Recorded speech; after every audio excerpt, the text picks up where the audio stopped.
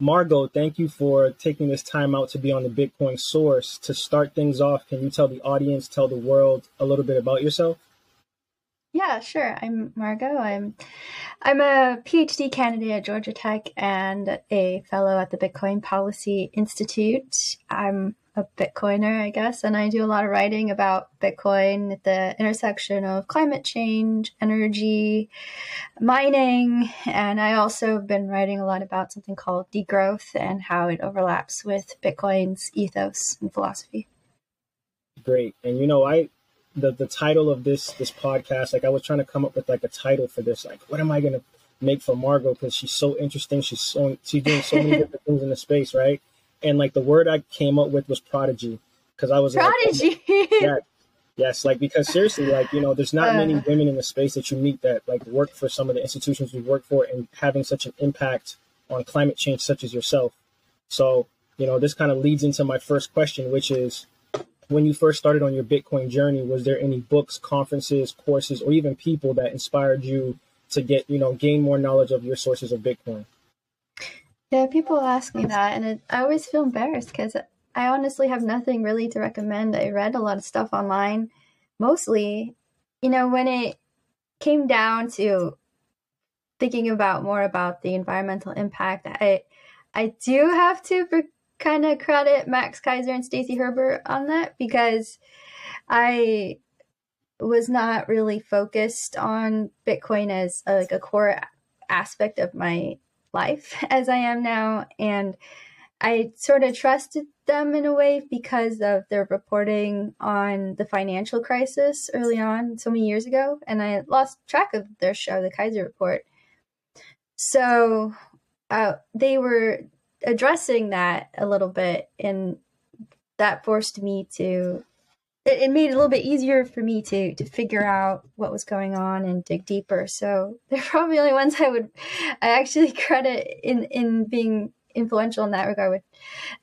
But beyond that, I mean, I've just read lots of different articles online. I've never read a strictly Bitcoin book, and you just kind of have to, for me, I just pull from lots of sources. That's how I work. So if it makes sense, and one of the things that I do is, like, if I hear something said by one group of people, like one school of thought, and then I hear a similar idea coming from another school of thought, then I tend to give that a little more weight, because I think, okay, these people came at this conclusion from different perspectives, so there's probably some truth here. So I've sort of come this way through many paths, I guess. Yeah, most definitely. Not a very simple response. Yeah, no, it's fine. And there's a lot of people, and this is kind of why I do this show, because I want to find out people's sources of their knowledge of Bitcoin. And some people read books, some people listen to podcasts, some people listen to long form articles. So it's just good to just get a different take on how Bitcoiners are actually learning about this protocol. So, there's always like a laborious process. Like they always say, like you need at least 100 hours of study before you can truly just get, the basic understanding of Bitcoin. And I love how you brought up Max Kaiser. I love how you brought up they were kind of like your first introduction into like the climate change in conjunction with Bitcoin. And that kind of leads me to my next question, which is, so many climate activists, are kind of upset at the public at large for not taking climate change seriously. So what do you say to people projecting a future of turmoil instead of Bitcoin's sustainability? You mean like in regard to Bitcoin and climate change, or like in general, or? Yeah, like, I've seen like some tweets you had on Twitter where like you have these issues where people are kind of like so upset about climate change, and they have the countdowns, and they're telling people how hot the oceans are going to be. Yeah. But then when it comes to Bitcoin, they're kind of like, oh, that's not sustainable. That makes no sense for climate change. So like, what do you say to those people that are super activists in the climate world, but when it comes to Bitcoin, they don't understand the energy reduction and how it can be helpful to combat climate change? Yeah, I mean, it's hard. I've said many things to them. They don't, in general, they don't really stick. They don't really believe me. They think that I must have like 10 Bitcoin, like whole Bitcoins, just like in my wallet, and that I'm trying to pump. It's just like embarrassing what I really have. And so they're more really really disgusted more than anything. But, I think it's true. I mean, we're in a very difficult situation with respect to climate change, and can't deny that, as much as some people would like to deny that. It's true. And if we don't take serious action, we are going to see some horrible repercussions and consequences that don't just affect our climate, but affect the ecological system and affect our economic system and ultimately our civilization. So these are things that we really can't dismiss. And where Bitcoin plays a role, I mean, there's two different things that I've argued. One, obviously, there's this ability, and I think people really hate this for outsiders because I think they think we're abusing the language. But I mean, really, there's a game theoretic approach to Bitcoin's incentives, and they do make people do certain things that they wouldn't do because there is a monetary incentive there that didn't exist before. One obvious one, of course, is like mining with vented or flared methane gas. Obviously, is like the biggest, one that you can throw out there, in which it's actually can reduce methane emissions at a time where we need to do that. And there's like a net equivalent CO2 emission reduction that comes from that as well. And that's a good thing. It's not, it's not an ultimate climate solution, but given where we're at right now, where we are trying to buy ourselves some time, I think it's a good thing. And then there's like, the incentivization of renewable energy. I think that's still very much in play and beginning to happen. We've seen now a few announcements. Part of the problem, I think, is that I don't think some of these companies really want to announce that they're mining with Bitcoin either, because of all of the FUD around that. So we have a little bit of a problem with getting these announcements to be publicized too. But also, a lot of them are still deals in the making. Like the construction is still happening there. They haven't gone through with it yet. Like I know of a couple of companies, and I've agreed to an NDA with one of them, and I've actually seen the documentation, in my own eyes, and I know that these constructions are happening on site with renewable energy companies. I just can't say it, right? So that's the hard part. But it is starting to happen. The energy industry is starting to understand the benefits of Bitcoin in terms of dealing with some of the side effects of having a variable renewable energy source that only comes online at a specific time during the day, and it really depends on the weather more than other power resources do. Like you can ultimately say like all energy depends on the weather, but it is something that is probabilistic, and there's a lot going on there the way that you control a system that is high renewable energy base is different than the conventional way with fossil fuel generators. So there's benefits there. And then the other thing is the more societal aspect, which is the more interesting to me, and which is really what sort of sealed the deal in terms of me going full on Bitcoin and committing so much of my time to it, which is this realization that we have to have system change. And in the climate movement, people talk about system change all the time. And if you've ever been to a climate protest, you'll see signs that say, system change, not climate change. And if you want system change, you have to start somewhere, right? And if you really dig into it, you understand that it's the economic system, it's the monetary system that is causing this problem. And also in the climate movement, people talk about this fairy tale of economic growth, right? Of never-ending economic growth, which is what neoclassical economics is completely based off of. So, if you really want to get away from that, you need a tool to do that. And so I argue that Bitcoin is a vehicle for system change because it's a monetary system that is being built in parallel to the existing monetary system. And I think that sort of, my realization on this sort of pulls from two backgrounds. One is the fact that I participated in the Occupy movement in 2011. And also because of my research for my PhD in climate change and water resources. And, so I have sort of this populist, the direct action bent of like, let's just exit the banking system, which was really a cry that was very popular during the Occupy movement. And, then at that time, it was like, move your money out of the corporate banks, put it into your local community or credit union. And I was one of those people who did that. And so that's sort of like the same thesis. And, with Bitcoin, it's like, let's just exit the monetary system. Let's put our money someplace else. Let's create circular economies around Bitcoin and build on that. And then the other part is like this idea that you need ecologically and socially resilient societies and systems. And that's more from my research side, and realizing that there's going to be a window of opportunity in which there's like a conservatism that exists where people don't want change. But then, through system shocks, there's a window of opportunity that opens. And how do you get through that window? And how do you move all of your quote unquote capital from the existing system into a new system? You need a vehicle to do that, like, quote unquote vehicle. And Bitcoin to me just makes a lot of sense because it's the most robust economic system that's out there. So that's in parallel to the fiat existing system. So it just makes a lot of sense to me. And the environmental concerns, once you look into them, they're not really serious. And you can understand that we're actually building something to replace a system that is way worse for the environment, way worse for society. And so it's a good trade-off that will benefit us in the long term, because ultimately the societies that survive are the ones that are the most sustainable. So this is the test of our existing civilization, is like, how sustainable are we? So far, we have not been that sustainable.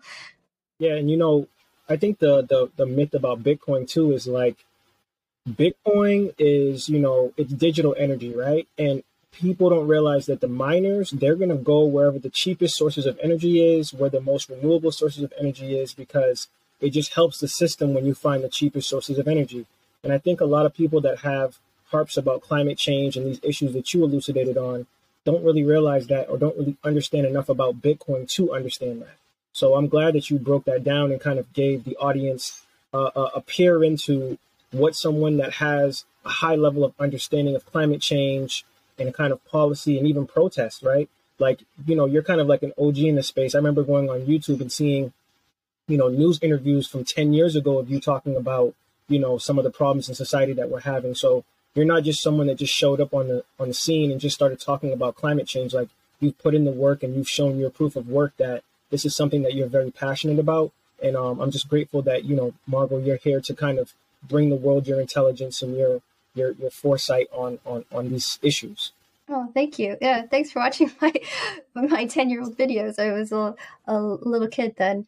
But yeah, I mean, I've always been passionate about human rights. And in fact, like, now I sort of like call myself a leftist, and I've been labeled a progressive and stuff. But during that time period, I didn't like being called anything other than a human rightist, because I felt at the core, like, the thing that I care about the most are human rights. So if I see some of these human rights being violated, I get upset. And financial rights are a human right as well. So that's one of the big pluses of having something like Bitcoin, is this ability to get around systems that are trying to deny your access to money in a world that, in a global economy, is where if you don't have money, good luck surviving, So yeah, it's just pretty much, that's my core, is like, I really care about these sort of things, and I'm always trying to find solutions and way to help people.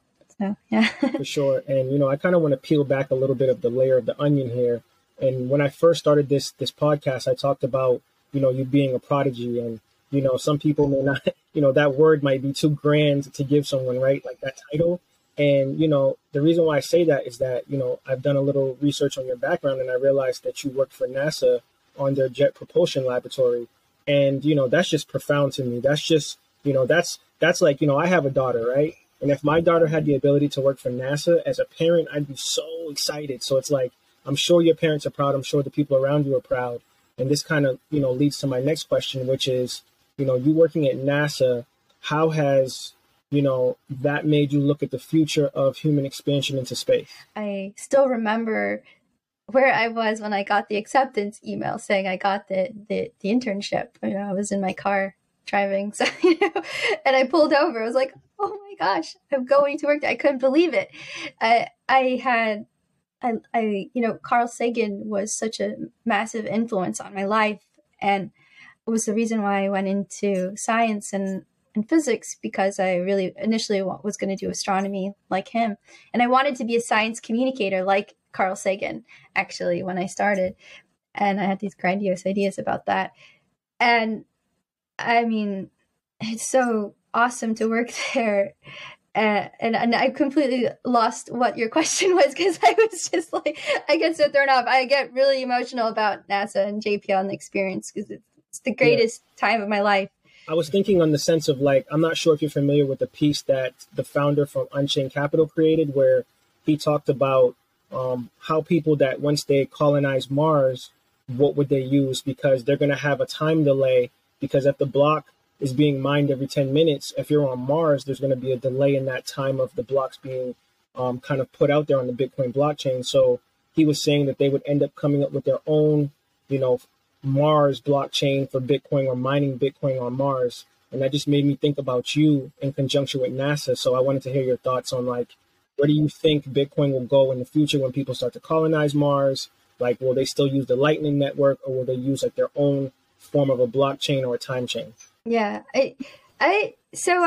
I'm sort of somebody who is more of a proponent of robotic exploration of space than human exploration of space, because the human body is so extremely fragile that I don't think that it makes sense really in the long term for us to even be out there. So I actually am not a huge fan of human colonization of other planets or moons or whatever, but if that were something to happen and they were using Bitcoin, I don't think that they would be able to mine Bitcoin on the block for, to secure the blockchain, because of the time difference. It's like, I think it's eight minutes delay, but they could still use it. They could still use it if they wanted to. I guess they could create their own Mars Bitcoin chain, I guess. I mean, it really depends. I mean, it's such a hypothetical scenario. It's hard to know what all the variables would be in a society like that, and what would be the benefits, the pros and cons of mining or not mining on another planet, on a chain that you can only mine on Earth. Yeah, it'd be interesting to see how that would work. I don't know. I mean, Satoshi said something like aliens should be able to use this, right? So I don't know. I mean, who's going to be securing the network that far away? I don't know. So yeah, but I mean, I think in general, like I do think robotic exploration is really the future of space exploration. It's just, to me, it just makes a lot more sense to send robots out there. It's our bodies evolved on this planet to live under very specific conditions. And when you study astrobiology and you look at how astronomers study other planets, look for exoplanets, and what they're looking for when they're looking for habitable zones, they're called the Goldilocks zone. And there is a very specific range of parameters in which we think life, like on Earth, could form on these planets. And what we found from like the Kepler mission, we found that, there are a lot of sort of Earth-like planets, but there's way more Jupiter-like planets. And then it's like, what is the distance from the star? That's the other thing. Like, it's not just like, okay, we found a planet that's similar size as Earth and it's rocky like Earth, but how far away is it from its sun? And not every sun out there, not every star out there is like our star, the sun. There's, and then it's like, what other planets are in that solar system? Because there's theories, around the role of the other planets within our own solar system, like Jupiter, for example. Jupiter, my understanding is, like, it's hypothesized that one of the reasons why a planet like the Earth has managed to survive is because the massive size of Jupiter, the location of it within our solar system, means that it often sucks in all of the, the dangerous stuff that could come far or closer in towards the sun where the Earth is located. So, like comets and whatever, like all that stuff can like get sucked into a big thing like Jupiter. So there's a lot of parameters that make our ability to live here on Earth a little special. But, it's not necessarily that special that there wouldn't be other life, but on other planets. But it's just, my point is like, we live here because we have a very unique set of parameters that make life possible. So I think sending people out to explore is not really realistic, just based on the evolutionary nature of humanity and how we've evolved. I personally don't think it's a good idea. So I'm all for, artificial intelligence and robotic exploration. Just beam back that information for us, send out those signals, make those communications with the aliens. I'm all for that. I'm a big supporter of the SETI Institute. So, that's sort of my take on space exploration and the future of that.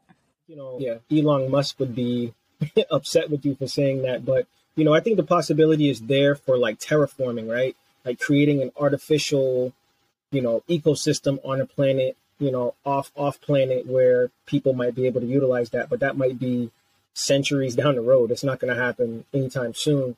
And go ahead. Oh yeah, I'm just good. And like terraforming is a cool idea too, but we're also trying to find other life forms. Mm-hmm. If we terraform a planet, we may destroy those other life forms, even if they're just microbial life. So there's a lot of ethical questions that go into terraforming as well. And I'm sort of, it sounds like a cool idea, but from my perspective, it's like, I want to make sure our planet is safe and sustainable, and humans can live here for a long time and other species can live here for a long time. Because, these other planets, there's risks to terraforming and there's ethical questions. And, if the sun is supposed to, be around for like 4 or 5 million years, I guess, still. So if humanity survives that many millions of years, I don't know, like what we'll be like by then. We may merge with the machines, by that point. It'll be easy for us to go off planet at that point. But yeah, terraforming, I have concerns around that too. We'll kind of bring the interview back down to earth now. And when you talk about inflation, when you talk about the cost of energy being like at record highs now with like the temperatures in Europe and some of these other places being so hot, what do you think of people that say Bitcoin mining is a waste of energy? There's two takes on that. And somebody's been DMing me about this recently and telling me, like, you should just say it is a waste of energy, but it's better than not. Which is like what Satoshi said. Like, I guess Satoshi basically said, yeah, it is wasting energy, but the net benefit of wasting that energy to secure the network is better than not having Bitcoin, I think was his argument. But I personally don't think it's a waste. It's wasting energy because it is securing the network, and it does play a really important role in making sure that you can't do a double spend or take over the network, and you have a sense of security, knowing that the mining is doing that, so the value is secured, and that's really important for a network that is not built on trust. So, and anybody can mine. So, like if I don't trust them, I can mine. I can buy some mining computers, right? Theoretically, and mine.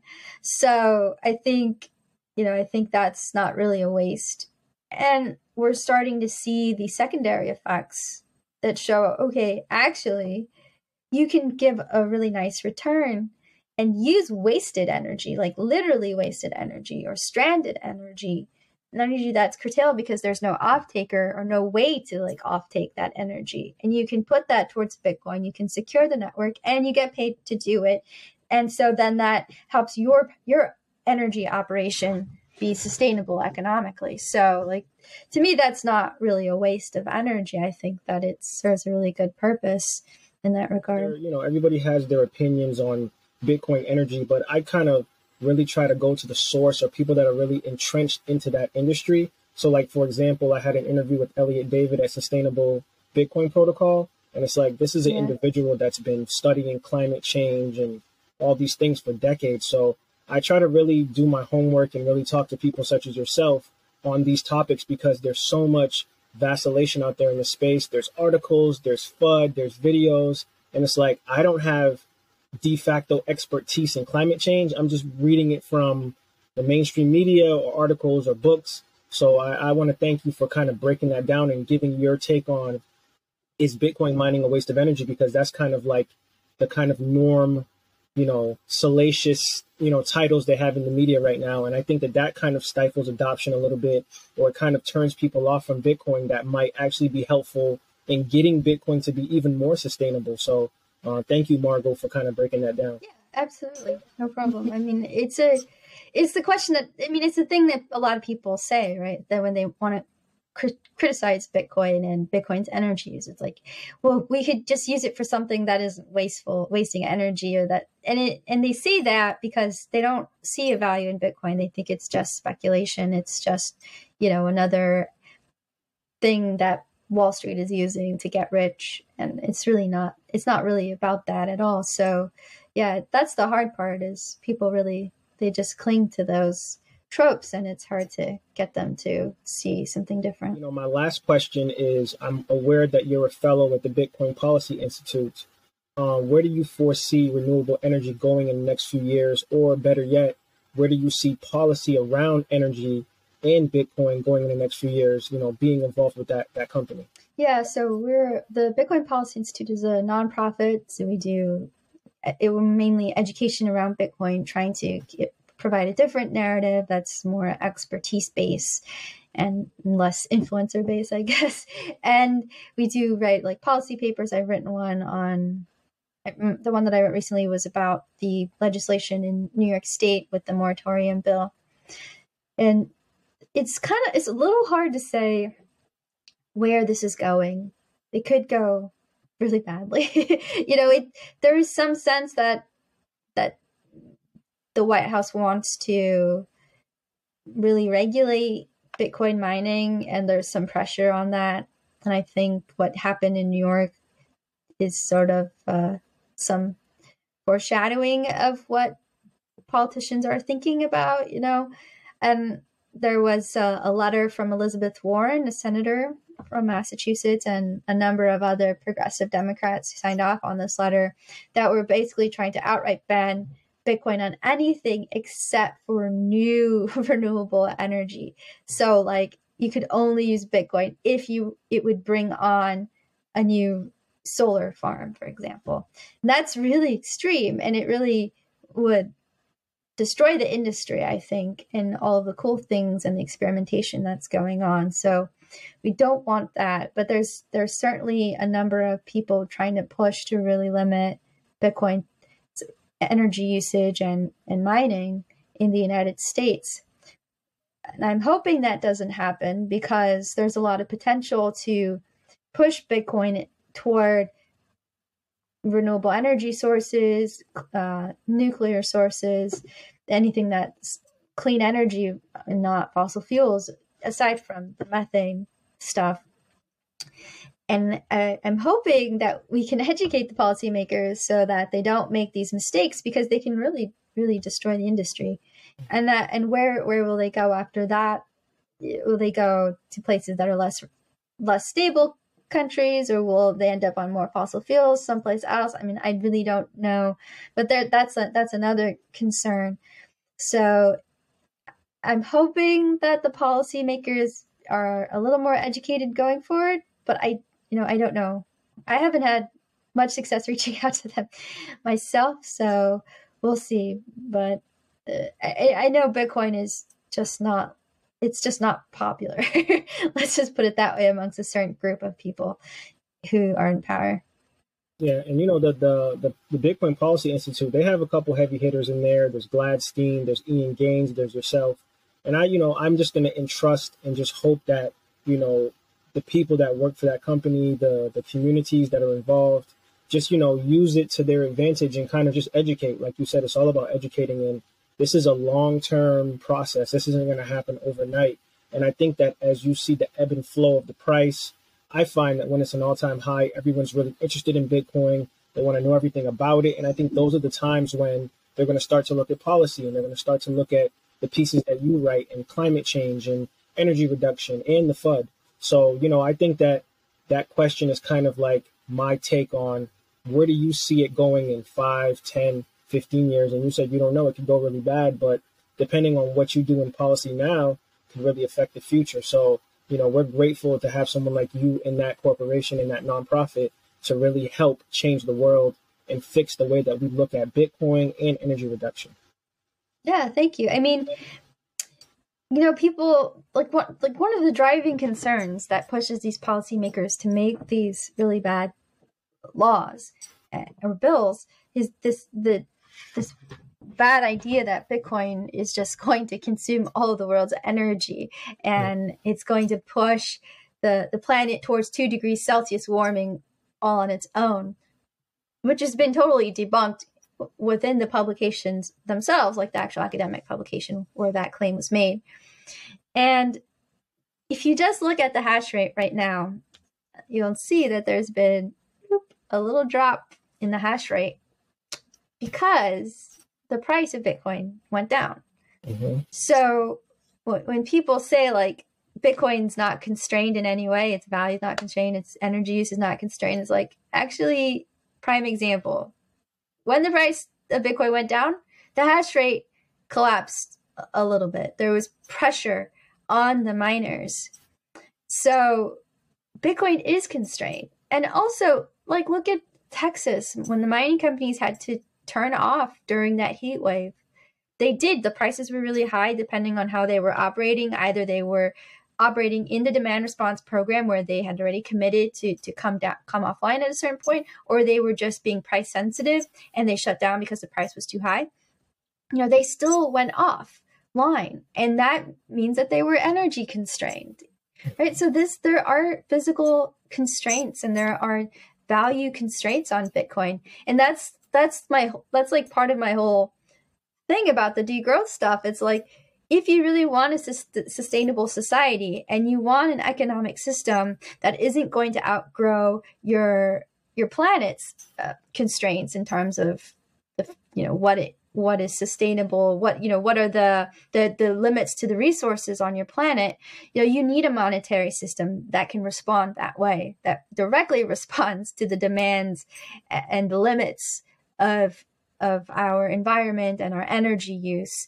So that, these are the things that make Bitcoin really good for the environment. And if policymakers and people who didn't like Bitcoin could see that, I think they would change their tune a little bit. And it's my hope that through our work at BPI and hopefully, we have a policy director now, Jason Brett. He's really awesome. He has a lot of experience. He was a regulator, and I think an FDIC regulator during the financial crisis.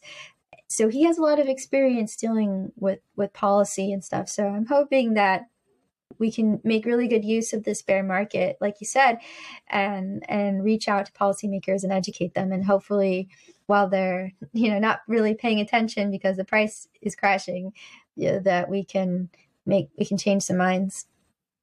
Yeah, and I think that BPI is in good hands, and I'm not really worried as of yet. I really entrust the people that are there, that work there, and I know about Bitcoin and I know about their impact in the Bitcoin space. So I'm just going to keep my fingers crossed that things work out policy wise.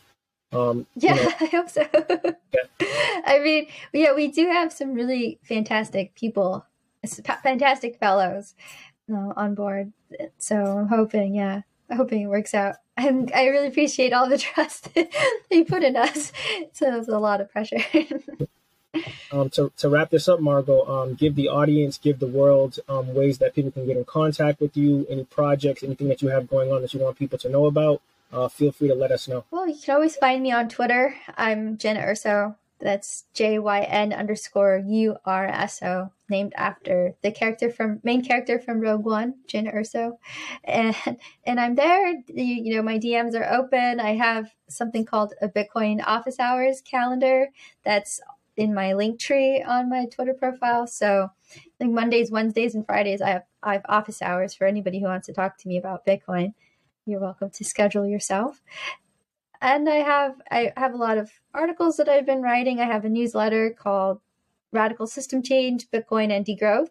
And I've been publishing that every Wednesday. I have to think of what I'm going to write this week.